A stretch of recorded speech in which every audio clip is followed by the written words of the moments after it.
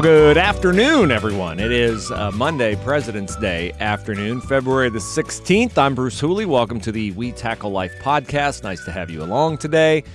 And I slept in. I'm taking advantage of the day off from work. Normally, I would be in my studio at 98.9 The Answer on the north side of Columbus, and I would be preparing for my show from 5 to 7. This would already be in your hands or in your ears or however you receive the We Tackle Life podcast, but today was a fun day, just with a little bit of snow on the ground and more expected to just relax. Redid the office a little bit, moved the hemisphere sign, moved a couple things around, and I kind of reconfigured my office outside of camera view that you can't see to make it a little bit more, what's the big word they use in business? Ergonomic. It's also functional. So I do realize that I have neglected to do one thing that I need to do in order for this podcast to be usable as video snippets and things like that. And that is plug in a cord into the camera that I'm filming this with so that the audio and my video will match up. Otherwise, if I put this on Instagram or I put it on YouTube, it looks a lot like a bad Japanese subtitled film. Maybe those of you who are under 40 won't remember that. And it's probably those of you who are under 40 will go, that's racist. No, it's not racist. It's just a reality that films from Japan that used to be subtitled in English were the audio and the mouth movements of the actors didn't match up. So in order to prevent that, I'm going to jump off camera for 1 second, and I'm going to plug that cord in. Shouldn't take me very long, but if you will indulge me, I would appreciate it. Now, I don't know if you can hear me while I am doing this, but if you can, I will tell you, well, I don't know, does it make any point to tell you what we have coming up on the podcast, since once I get back on camera, I definitely will be telling you what we have coming up on the podcast. So why don't I just wait? And now that is done, I'll put my headphones back on. Sorry for the delay. Okay, so today, how many hours do you want me to talk about Ohio State beating Indiana in basketball? Those of you who have followed my radio career know that I have the best way for me to be identifiable with you on this is to equate my disdain for Indiana basketball to most Ohio State fans' disdain for Michigan football. I don't share most people's disdain for Michigan football. I understand their rival. My knowledge of Michigan is personal knowledge, which is that the people at Michigan have always treated me great. And YouTube trying to cut in on the podcast there. Sorry for that extraneous audio. No, they always treated me great. Lloyd Carr treated me great. Bo treated me great. Gary Moeller treated me fine. So I don't have that hatred of Michigan football. And it's not really because Indiana basketball didn't treat me well. It's because as a kid, I was a bigger Ohio State basketball fan than football fan. I just like basketball better than football. And Indiana was the Michigan to the basketball program. Indiana was the program that always stood in the way of the basketball program, and specifically one person at Indiana, Ohio's own Bob Knight. And I was operating under the belief, some would say delusion, some would say correct impression, that Indiana was advantaged by Big Ten officials, intimidated by Bob Knight.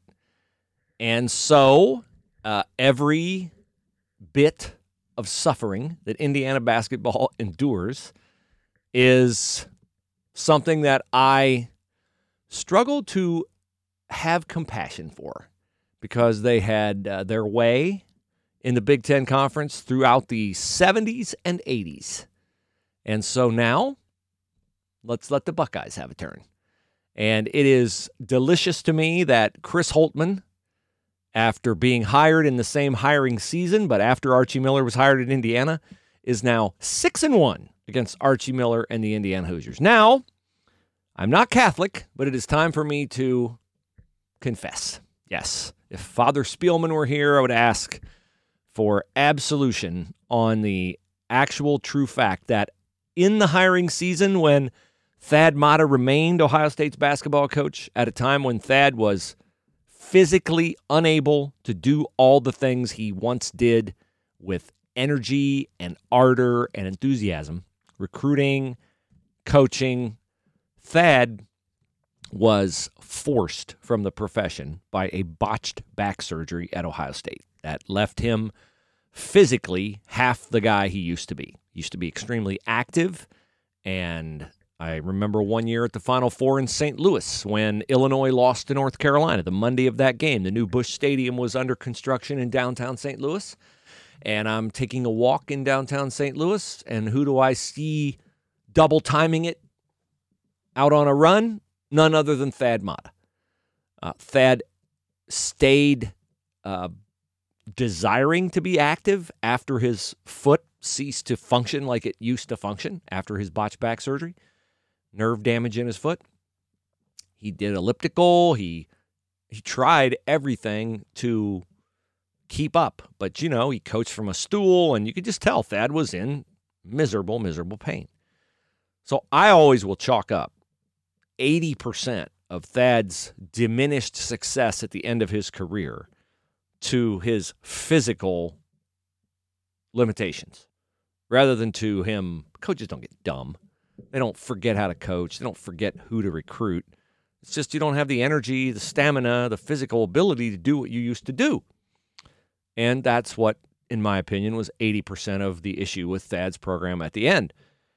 Undeniably, their success dropped off, and undeniably a change needed to be made. And undeniably, in my opinion, Gene Smith waited too long after the loss to Rutgers in the Big Ten tournament in 2018 to make that change. He needed to impress upon Thad the necessity of having it be Thad's decision, because Thad earned that with his enormous success as Ohio State's basketball coach, winningest coach of all time, 5 Big Ten titles, 4 tournament titles, 2 Final Fours, a runner-up finish. I mean, phenomenal job by Thad Matta, but it was time for a new coach. And Archie Miller was sitting there, having taken Dayton to 4 straight NCAA tournaments, having taken them to the Elite Eight, having assisted under Thad. It was a slam dunk. It was one phone call. Archie's the next coach. And you can't hire him until Thad's gone. And Gene just waited and waited and waited and waited, and Thad stuck around, and Tom Crean got fired, and Indiana jumped on Archie Miller. And so I was not happy about it. And I put a Twitter poll up Saturday. When Indiana hired Archie Miller, and Ohio State waited 2 more months before parting ways with Thad and having Chris Holtmann, thankfully, be the choice over Greg McDermott, were you upset that Ohio State ended up with Chris Holtmann and Indiana got Archie Miller? And 58% of you were extremely honest and said yes, because I know it was more than that. Because I was one of them. Because, I didn't know Chris Holtmann like I knew Archie Miller. Holtmann coached at Butler. Archie Miller coached 60 miles away. Holtmann didn't beat Ohio State out of the NCAA tournament. Archie Miller did. And so, I didn't follow Butler. I followed Dayton. I was jealous of Dayton. Dayton was winning at a level that I wanted to win at. So, yes, I wanted Archie Miller, and I thought he'd have been a slam dunk. And you know what? He might have been. I don't know, but I know this. Chris Holtmann is a slam dunk. This year I've written several times that the reason Ohio State wins at Illinois, at Wisconsin, at Iowa, is because, sure, they got balance. Sure, players play well, follow the game plan, on and on and on. They win the games because of the guy pressing the buttons. They win the games because of Chris Holtmann. He's a phenomenal scouter of opponents. He sees things in players when he's recruiting them that other coaches either don't see or don't value. He also has, I think, a very unique ability to see a basketball team in a wider lens than a lot of coaches do. I think a lot of coaches see a basketball team as a recipe that you put together based upon the very best ingredients you can find. For instance, let's say you have a recipe for an apple pie and it calls for flour. Well, if flour can be purchased for, I'm just guessing off the top of my head here for illustrative purposes, if flour can be purchased for $3 a pound, most coaches have the Calipari, Krzyzewski, Izzo mentality that, if I can get a 5-star flour, that's better than a 3-star flour. Chris Holtmann has the unique ability to understand that a 3-star flower may go better with a 4-star egg than a 5-star flower. You know what I'm saying? Chris Holtmann talks about roster construction. I have qualities I need for my team. This guy can bring me this quality. This guy can bring me this quality. This guy will fit. They will mesh. They will go together. And the product will be phenomenal. I think a lot of coaches get 5-star, 5-star, 4-star, 4-star, 5, 4, 4. And then it's like, all right, how are we going to fit these guys together? A lot of times that works. A lot of times it works. A lot of times it doesn't work. And when it doesn't work, it's disastrous. Well, Ohio State would have been in the NCAA tournament last year. They're going to be in the NCAA tournament this year. The way Chris Holtmann does it, it's an NCAA tournament recipe every year. Now, Archie Miller still looking to get his team in the NCAA tournament. Would they have been in last year? A lot of people say yes. I don't know that that's 100% sure. 65, 70. They finished 9-11 in the Big Ten. That's not automatic. Yeah, we're taking it easy on Selection Sunday. So Chris Holtmann is the far superior coach. And is it easier to coach at Ohio State than it is in Indiana? There's less expectations. Chris Holtmann could have a year like Archie Miller has had, and nobody's going to be shouting about firing Chris Holtmann. Archie Miller better get his team in a tournament this year, or he better hope his athletic director understands that this is a weird year to coach basketball and that perhaps it's not a good representation of what Archie Miller can do. I would not fire Archie Miller. I would not. But if Indiana does, okay, have at it.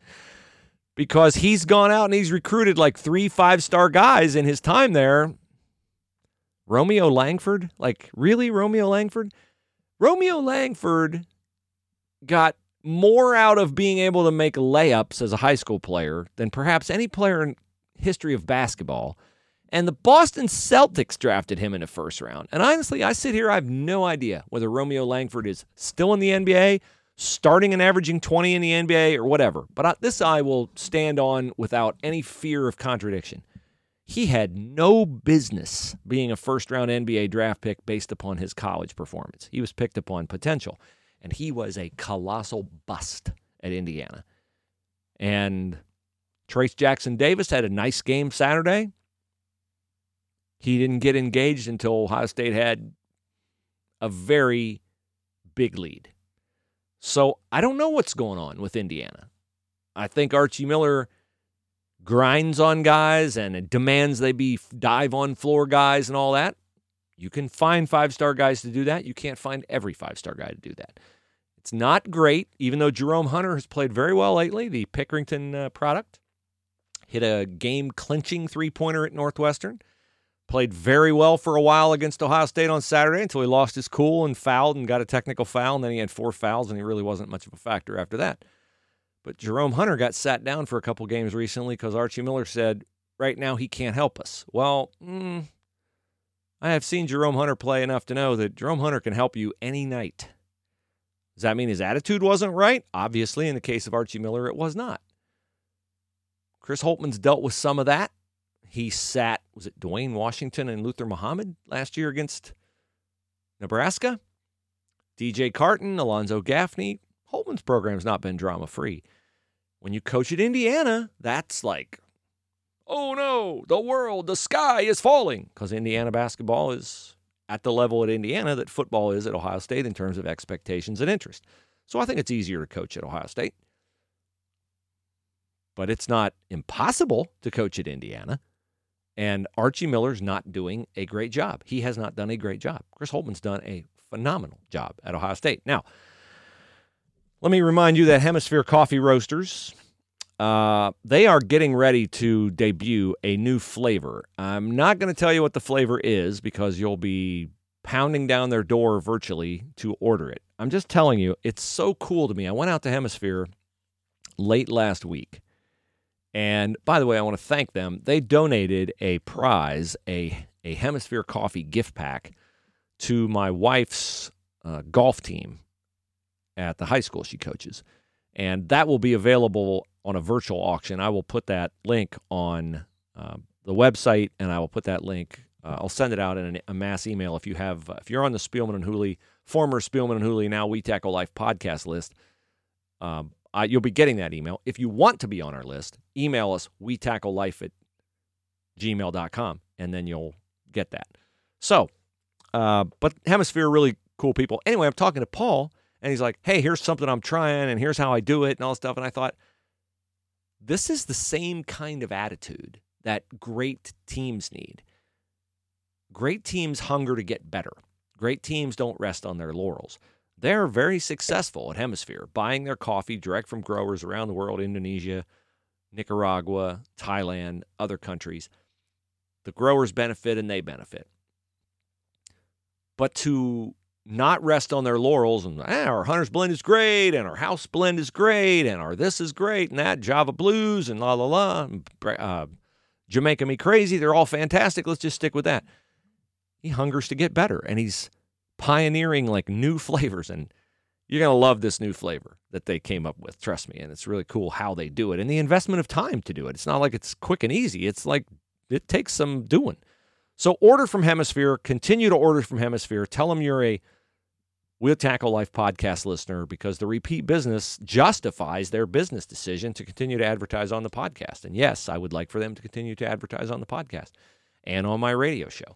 They've been very good to support me. I believe so strongly in what they do, how they do it, and the kind of people that they are. I took my wife out last week. She's like, I see why you love these guys so much. Yes, they're great people, and I love doing business, and I only do business with great people. So HemisphereCoffeeRoasters.com. Use the promo code WeTackleLife in all caps, and you will get 15% off your order. Okay, so as for Saturday's game, I still think Ohio State has a weakness.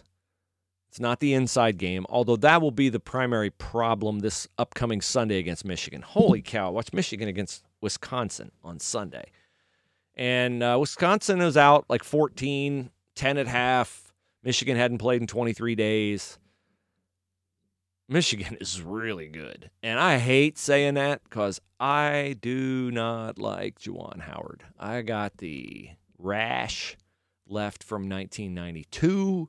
It's a 28-year-old rash on the Fab Five because it scalds me to no end that they cheated Ohio State out of a Final Four berth in, I'm sorry, it's 1992. 1992. While Ed Martin's paying Chris Webber and assorted other Michigan players, they beat us in the regional finals in Lexington. And I'll never forget Juwan Howard screaming, "We shocked the world, we shocked the world." Okay, I get it. You're 18. You're allowed to be happy. I understand. I just don't like it. And I don't like it that you were on a team full of cheaters. And I was hoping you'd fail miserably at Michigan because I thought John Beilein was a phenomenal coach. And Howard benefited from Beilein holdovers, but he's also recruited pretty well. And holy smokes, are they big. Jeepers creepers, are they big.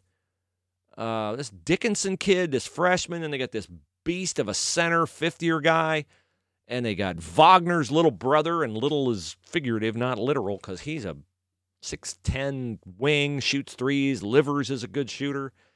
So Michigan had played 23 days in Wisconsin, which is, I don't like Wisconsin, because they're just a bunch of limited talent, grab, clutch, and hold guys. And Matt Davison for Wisconsin is in the conversation for players who might, so I'm qualifying it, Bucky, who might throw the wanton elbow from time to time. Matt Davison, if you followed him with a hawk's eye on every telecast and broadcast, you would find that he's committing about 8 or 9 fouls away from the ball. And he got Michigan going on their comeback because he elbowed a kid in the face while going up for a shot. I don't know if it was accidental or not. If it was somebody else, I wouldn't really call much question to it. But since it's Matt Davison, who I've seen do that before, I was like, okay, you reap what you sow. You reap later than you sow, more than you sow, but exactly what you sow. And so there you go. Hey, that was a little rhyme there. Quite Organic. Quite silly. Anyway. So Michigan, they're going to be a load for Ohio State. And it's not like Ohio State doesn't have a challenge before that. They got to go to Penn State Thursday. Penn State's got to feel like they gave the game away in Columbus. But here's the challenge of playing Ohio State. When you play Ohio State, and this was my story Saturday on PressProsMagazine.com, you can only cover so many guys in a scouting report and have your team take you seriously. Watch out for E.J. Liddell. Watch out for Dwayne Washington. Watch out for Justin Arns on the perimeter. Oh, yeah, by the way, watch out for Justice Suing driving to the basket. Oh, and Kyle Young, don't leave him one-on-one in the low post. And C.J. Walker, he can hit the occasional three. And Suing, he can hit the occasional three. Pretty soon your players are like, okay, not everybody's an All-American coach. Like, give me the 2 or 3 guys we got to stop. And you might stop those guys. And Indiana stopped those guys at the juncture of the game where Ohio State put them away. Because it was a Suing 3 from the key where you're going, oh, in fact, I even said it out loud. Steve Hellwagon will vouch. Birthday boy Steve Hellwagon Saturday will vouch. Suing lets that 3 go from the key, and I went, that's not a great shot. Boom, he hit it. They come down next possession, shot clock expiring. They got nothing. C.J. Walker's over by the Ohio State bench. 2 seconds on a shot clock. He launches. I didn't even think he'd get a shot off. He was covered that close. Got the shot off. Bam, hit it. That is a baseball bat to the stomach of a team like Indiana that's fought its way back to 4. Then Zed Key scores, and then, this guy scores, and that guy scores, and this guy scores, and that guy scores. And pretty soon, it's like a 27-10 Ohio State run, and they're up 20+, and Dwayne Washington has scored 1 basket, and E.J. Liddell has scored a free throw. And Justin Arns did not score until the very end of the run when game was out of reach. And that is what Ohio State will do to you, is that you can have everybody covered. And it makes no difference because they just find ways. Eugene Brown against UCLA, right? It was Justin Arns before he was 50% from three-point arc, Justin Arns, against Northwestern. It's been Zed Key and Michi Johnson in the first half at Iowa. So everywhere it's like beating them is like playing whack-a-mole. We got E.J. Liddell. We got Dwayne Washington. Oh, wait, there's Kyle Young. Oh, wait, it's whack-a-mole every time you play them. Now they'll have a game where nobody performs. I understand that. And this might be an 0-2 week. But they have a really good attitude. They have really good buy-in. They keep talking about that. They have an excellent culture. Here's a little inside info for you. Saturday, Arns is 1 for 4 against Indiana from 3. He's been tossing in an average of 3 a game ever since he got into the starting lineup when C.J. Walker got hurt. So the game ends, and they win the game, and they win the game big, and whatever. Great Saturday. It's an early game. The guys got the rest of the day off, and, And out comes Justin Arns. We're all sitting there writing our stories, and out comes Justin Arns. And he shoots, and he shoots, and he shoots, and he shoots some more. And he shot for like more than a half an hour from three-point range and free throws, because that's pretty much what he's going to shoot in a game, free throws and three-pointers. And at one point he was, made his first, I was watching him at the end of his workout. So he's got a good sweat going. He hit 6 in a row from 3. Then he missed one. Then he hit 9 in a row. So now he's 15 of 16. Then he missed one. Then he hit 4 more in a row. So he was like 19 of 21. That's pretty impressive. Not just because 19 of 21 from 3 is impressive, but because he's done. Game's over. Hayes in the barn, as they say in Versailles, Ohio, where he's from, and where I'm from. Not Versailles, but West Liberty, where they'd say that too. So that's what I love about this team, is they seem to be enjoying each other and enjoying their roles. All right. Today starts a second option for you to get new health insurance. Joe Biden executive order, I don't know what number it was, among 52 and climbing. But it reopens open enrollment. He wants more people to sign up for health insurance individually at healthcare.gov, but you don't know how to navigate the website, and you don't know what everything means, and it's like it's easier to not do anything than to do something, right? No, not really. Not anymore. Not with AUIinfo.com. Chrissy, her staff, can answer all the questions for you on a chat, on a Zoom, on the phone, in person, however you want to do it. But the open enrollment period is really for you to take a good hard look at your benefits, your doctor, your hospital, your copay, the things you need, things you don't need, all those things. Now, businesses can always change, and if you're in business for yourself, you can always change. So I think it's next month and a half, you've got an opportunity. Don't waste it. I'm one of those procrastinators. I'd put a note to myself to do something like that at the end of the year, and I'd get on the bottom of a pile because other things would get on top of it. I'd never do it. So don't be that person. Don't be me. Go to auiinfo.com, and get that taken care of right here on the cusp of the beginning of health insurance. All right, let me take a swig here, and then I'll talk about Urban Meyer and his experience with cancel culture as the new head coach of the Jacksonville Jaguars. All right, so Urban has operated, and Mike Florio, Pro Football Talk, did a nice job explaining this difference, this new world Urban's in as an NFL head coach as opposed to a college head coach. But I want to take it a little deeper. Urban hired as his strength coach Chris Doyle. Chris Doyle was a strength coach at Iowa for years and years and years, and he was believed to be one of the best in the business. Iowa's churning out pros like crazy.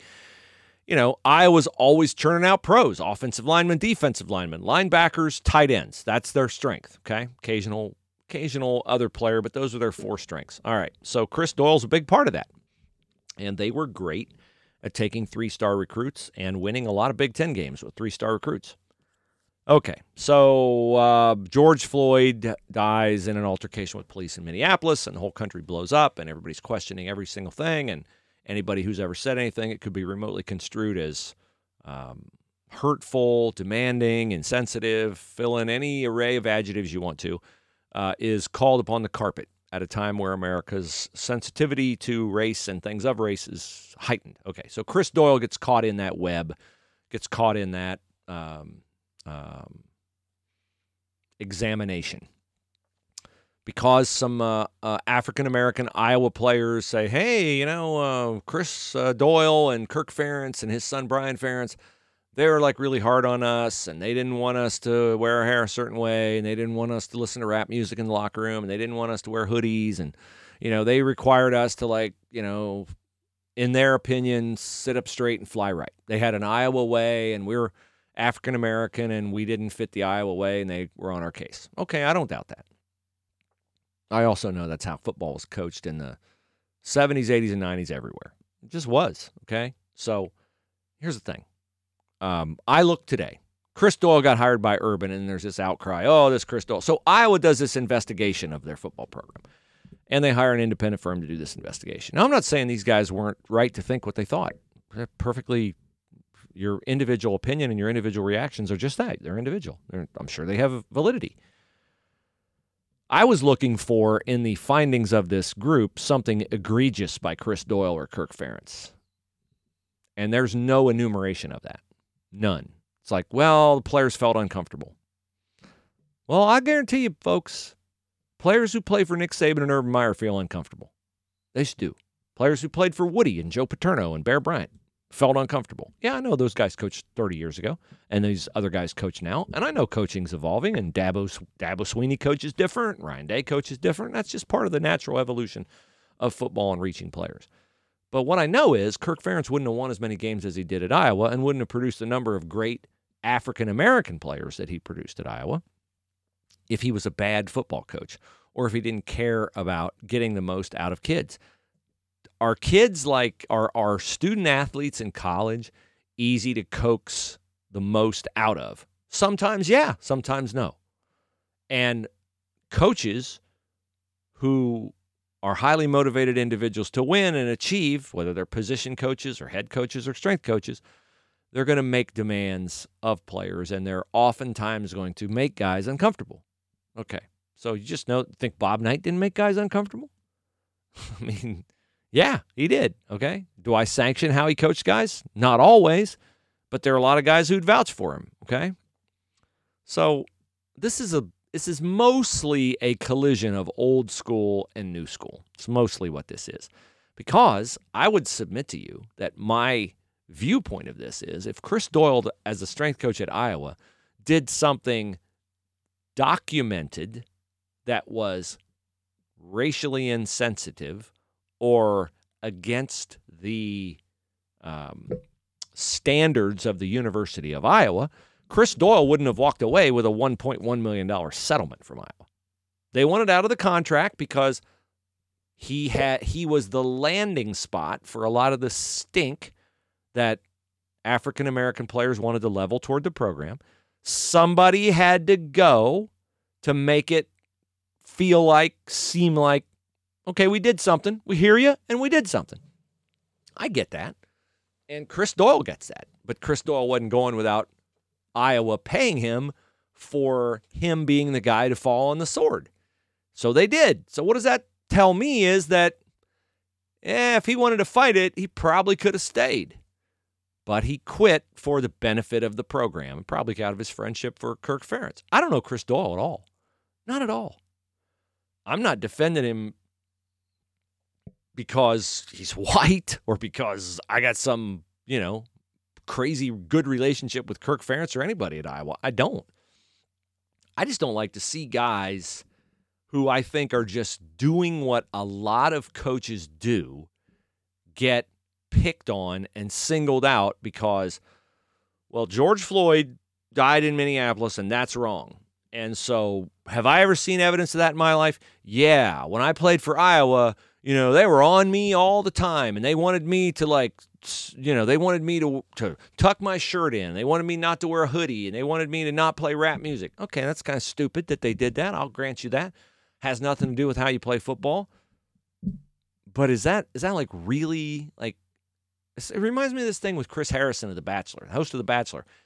He defended some bachelorette who went to an antebellum fraternity party in 2018. Okay, now we all know 2021.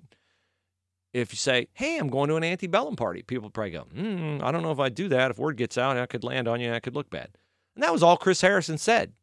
He said, yeah, she went in 2018. Like, I don't know, 2018, was that a big deal? 2021, probably no better. That was basically what he said. And there's this huge outcry from people. Now, here's what I would say. I understand the antebellum thing now is not cool, not kosher, not appropriate. I also understand that's an era of American history that happened. And if we're going to go back and police every single thing in American history by the standards now, then we might as well not have a history. We might as well not have a history. Let's knock down every statue. Let's just burn every history book. And there are people who want to do that. I am not one of those people because I think we learn from history. And so Chris Harrison's now out as host of The Bachelor, which here's what I come down on with that. And here's what I come down on with Chris Doyle at Iowa. Is if your life is such that something Chris Harrison said or something a girl did by going to a party 3 years ago really harms you so deeply that you have to celebrate their demise, I would just say you've really led a blessed life. You've probably never really encountered any true adversity. Probably never had anybody next to you die, never had anybody die unexpectedly. You've never had anybody betray you. Really, if that is what offends you, if that is what harms you, and that's the word I hear, that harms me. No, I don't think it really harms you. I think the whole idea of it more than anything, and the gotcha factor is more what you're reacting to. So Urban's caught in this, right? Urban's caught in this with the Jags. Because he hired Chris Doyle, and now people go, oh, Chris Doyle. Oh, he did this horrible, terrible, awful, very bad thing at Iowa. And they forced him out. And they don't focus on the fact that, why did they give Chris Doyle $1 million? If he's really guilty, they're not giving guys who are proven racists $1 million to walk away, nor should they. So as it concerns Urban and Chris Doyle, Urban found out that he doesn't have as much autonomy with an NFL job as he did in college. And he'll go, and Chris Doyle resigned. He didn't fire Chris Doyle. Chris Doyle resigned, which he did Urban a solid because if Urban was going to stick with him, and I think that would have been a hard decision for Urban is like, well, I knew about the Iowa stuff, such as whatever the stuff was, and I hired him anyway. And I'm not surprised Urban hired him because he got I don't want to say he got away with it. He just did what he wanted to do as a college coach. He did what he wanted to do. He was the pretty much sole arbiter of stuff. In the NFL, you got a lot more agendas, a lot more things happening and all that stuff. So that's where we are. I wish Urban well. I think it's great that Urban's back in football. I know Urban cares about developing people, and I think he'll do a really good job with the Jaguars. And I don't like cancel culture. I don't like it. I'm really fortunate that I've gotten to a point in my life where I think I'm pretty immune from it. I work for a great company that wants to stand for truth. And most often, well, I can't say that. I would say sometimes people who get canceled, it's more a game people play than a real, true, authentic motivation. The consequences often don't match the incident, and I hate that. I hate that. I just think, I'm a let other people alone kind of person. Let me live my life. Let me make my own choices. Let me suffer the consequences for my own choices, and we go on. So that's where I'm at with that. Okay, so with all that, let me remind you that my official attorney firm is Willis Spangler Starling. We're talking about cancel culture. That's probably, that's something that a lot of attorneys spend a lot of time on, is cancel culture. My good friends at Willis Spangler Starling are phenomenal at workers' comp, personal injury, wills, estate planning, probate, employment law. They have dedicated their firm to maintaining the focus that anytime you walk in the door and anytime you're either part of a legal action or pressing a legal action, it is such an out-of-the-box experience for the typical person.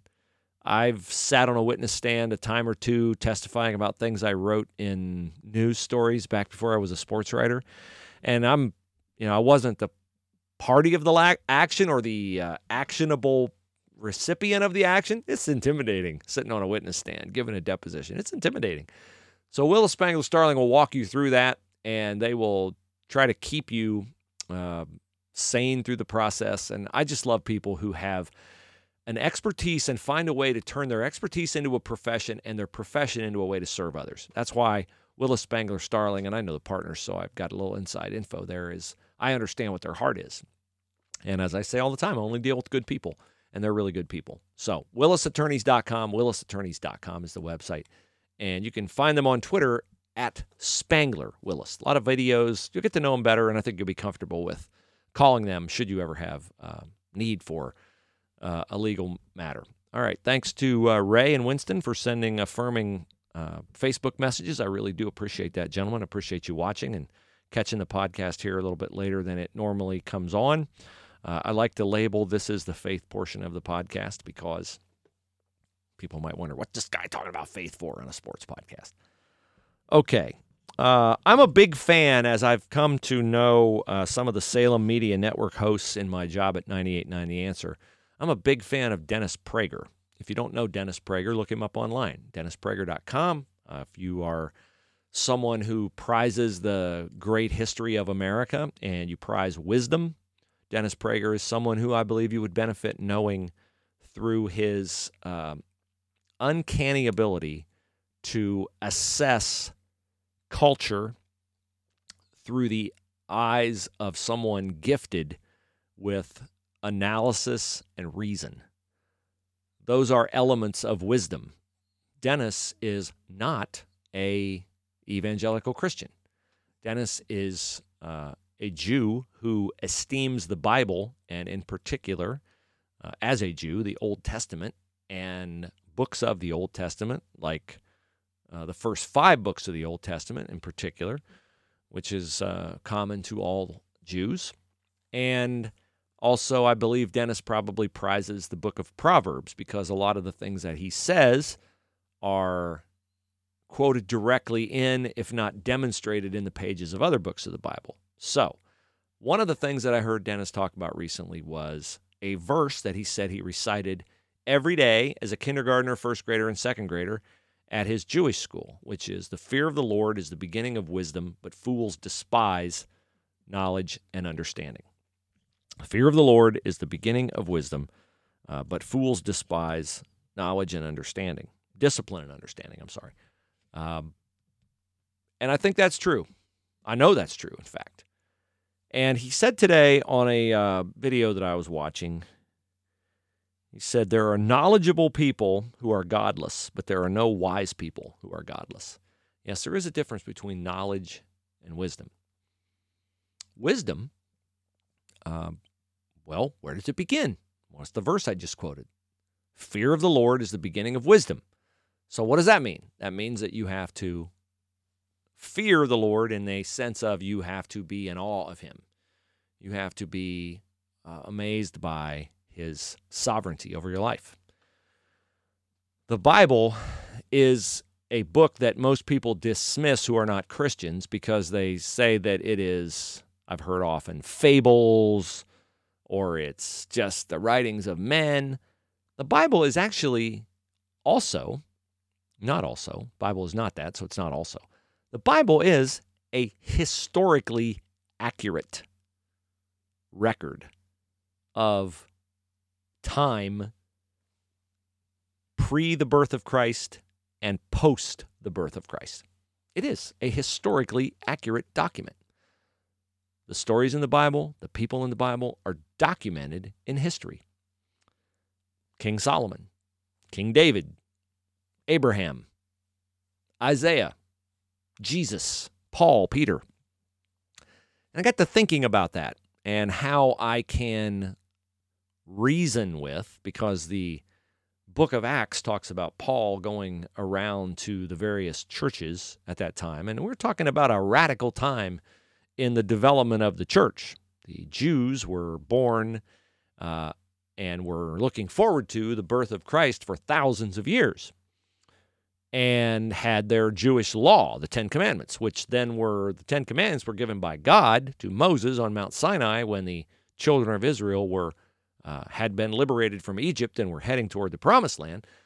But then, as often happens, men get their own perceptions of adding addendums and things to the law, and the law ends up not with 10 commandments, but with 600 and some things that you had to do and keep, which made it impossible to do. It's impossible to keep 10 commandments, let alone 660 other things added on to it. Okay. So, where am I going with that? Okay, so we know that the Bible is historically accurate. All these people live. We also have other aspects of history that are non-biblical, right? We have the history of Genghis Khan. We have the history of Alexander the Great. We have the history of the Roman Empire and orgies and crucifixions and gladiators. And we have the history of Nazi Germany and Pol Pot and Joseph Stalin. And we have the history of 9/11. So what can we draw from history to give us a fair representation of what man is like in his own nature? How does something like the Holocaust happen? How does something like Genghis Khan happen? How does something like the Twin Towers happen? It happens because people have, and Stalin demonstrated this, as is every dictator, as did Castro, as did Pol Pot, as did Idi Amin, is that our desire, if we would be left to our own devices, is to erase our enemies and impose our will on other people. Now, what does that illustrate about mankind? Mankind is probably leans toward, falls toward evil. Right? Our inclination is toward evil. Now, we do have people who battle the forces of evil. We have America, after being attacked unjustifiably at Pearl Harbor, entering World War II, liberating Europe. We have America going after Islamic terrorism after 9/11. We have other instances in the world of good people coming to the aid of people who are under attack. So, for those who do not believe in God, I would say to you, well, if the nature of man is evil, and we have untold examples of it being evil, if that is the nature of man, then if you deny the existence of God, how do you explain the existence of good? And how do you explain the existence of people who are willing to push back against evil? And you can say, well, there are good people and there are evil people. No, really, no. There are people, and evil results from those who are more willing to embrace their base tendencies. We all have them. We all have thoughts, right? We don't act on those thoughts. What stops us? Well, something good in the universe stops us. Some force for good. Some inherent call to be good.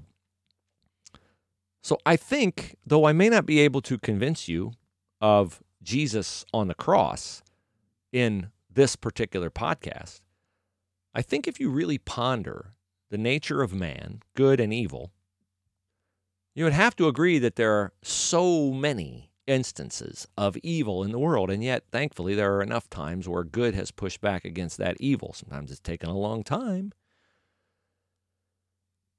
But I would ask you to consider your denial of the existence of God, in that if there is no God, then where does the good come from? What is prompting the good? What is feeding and fueling the good? What is doing that? And I would think you have to come to the logical conclusion that there has to be a force for good in the universe. And that force, that prompter of good, that inducement to be good, that motivation to push back against evil has to come from a good and holy God. And that the essence of that force, that being, that God, has to be goodness and love and light to combat darkness and evil and harm. And that is the essence of the verse that Dennis Prager shared and that I shared, which is the fear of the Lord, the acknowledgement of God, the acknowledgement of a force for good is the beginning of wisdom. Lots of room for growth on the back end of that wisdom. Lots of space to fill in, lots of understanding to go with it. But I find the most frustrating conclusion people draw are atheists, that there's just no God.